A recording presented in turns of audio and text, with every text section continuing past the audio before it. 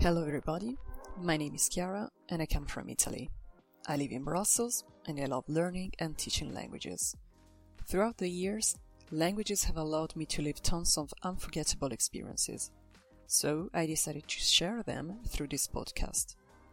Languages have also become my full-time job, and I will tell you more about this journey as well. I honestly enjoyed my internship period, especially the first 6 months. However, already back at the end of 2018, I was starting liking the idea of having my own business. For the first time in my life, I was seriously thinking that I could do something good. What gave me this confidence? Well, a good amount of disorganization, seeing people very well paid with skills I considered even lower than mine, people making gross mistakes without basically any consequence.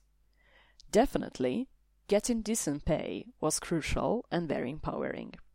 That's why I felt so bad when a student of mine told me that she gets 540 euros a month for an internship in an engineering firm in Milan. I find it shameful, unfair. I can't find the words to express my disgust. And this made me think, what if I didn't leave? What if I had a similar path? How would I have felt psychologically? Horrible. As I anticipated in the previous article, I also joined the classes of the Alliance Française in Brussels. Of course, I couldn't afford the fields myself. It was a different experience for me because I had never taken language classes besides school. The sessions lasted 2.5 hours twice a week. The first weeks, it wasn't that bad. But with time, whenever the work was a bit more tiring because I was simply actually doing something or because I was bored to death, well, you could feel it during the class and especially afterward, with such a painful headache at 9 p.m.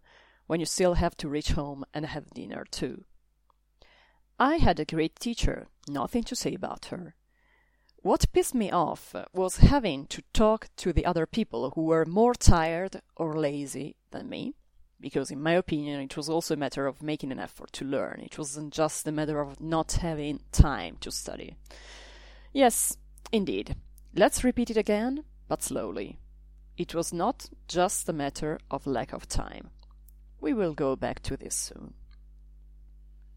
Summer 2019, something is cracking. By the end of my internship, I was quite struggling to find a job. I managed to land an interview, thanks to a very bold answer I gave someone on LinkedIn, who then became my director. I was actually asked for an appointment for an interview first, and then for my CV. At that moment, I realized I probably did everything wrong at selling myself in the other cases before. It was a great satisfaction. I left for Italy for a weekend before starting, since I had no days off whatsoever. Everything seemed to finally go well. Even during the interview, I was thinking, yeah, okay, this feels fine, but maybe for 4 or 5 years, not more. But I just wanted to keep my Brussels life at any cost. I went back for a weekend with my family, got back to Brussels, and when I was enjoying the thrill of my first week of work, the health conditions of my grandma escalated. I remember I had visited her during that weekend, and I felt it may have been the last time, but I didn't expect it so fast. She passed away on the Friday of my first week in the new office. It was a very uncomfortable situation, to say the least, because my direct boss was really great, but in any case, I was not close to anybody. So right the first week, I had to go back again to Italy for the funeral, 2 weekends in a row. When I got back, comprehensibly, they asked me for the death certificate so that my day off was not counted as holiday or so. That's the rules of the company life, and I find it legit for them to have them, but I didn't like feeling their effect on me, on my private life. I was uncomfortable asking my family for this document.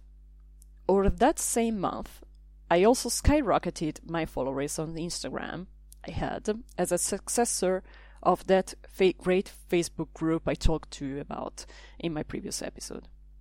I passed from 800 to 9,000 followers in 3 days, thanks to a lady who had become an influencer in the meanwhile and who shared my story with her audience.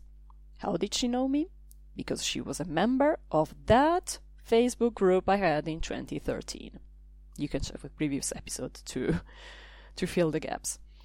It was amazing. It felt like I had still something to do with teaching Italian or dealing with Iranians, but I had just signed a permanent contract with pretty good conditions too. I think, somehow, I started unconsciously thinking again about the words one of the smartest guys I've met told me as soon as I graduated. You have to work with your online community. I couldn't believe in, or better, I had a very high consideration of whatever he said, but I couldn't see it applied to my life. He foresaw everything 4 years ahead. Everything was okay, but not great. I was happy to have a job, to have a good salary, to have kept my Brussels life, to have nice colleagues, but I was not that enthusiastic. In particular, I felt very pitiful for my boss, who is a great person and who I wish all the best in his career. We were very close to each other because we started more or less at the same time in that place, and we discovered everything together. I had understood that he worked a lot at night, but he had clearly told me several times that since I didn't have his responsibility and his salary, I was not supposed to do the same. It was very kind of him, very fair indeed. He told me about his 2 small kids that he was working after putting them to sleep, and one day I just asked him, "Why are you here?" I meant, in a consultancy.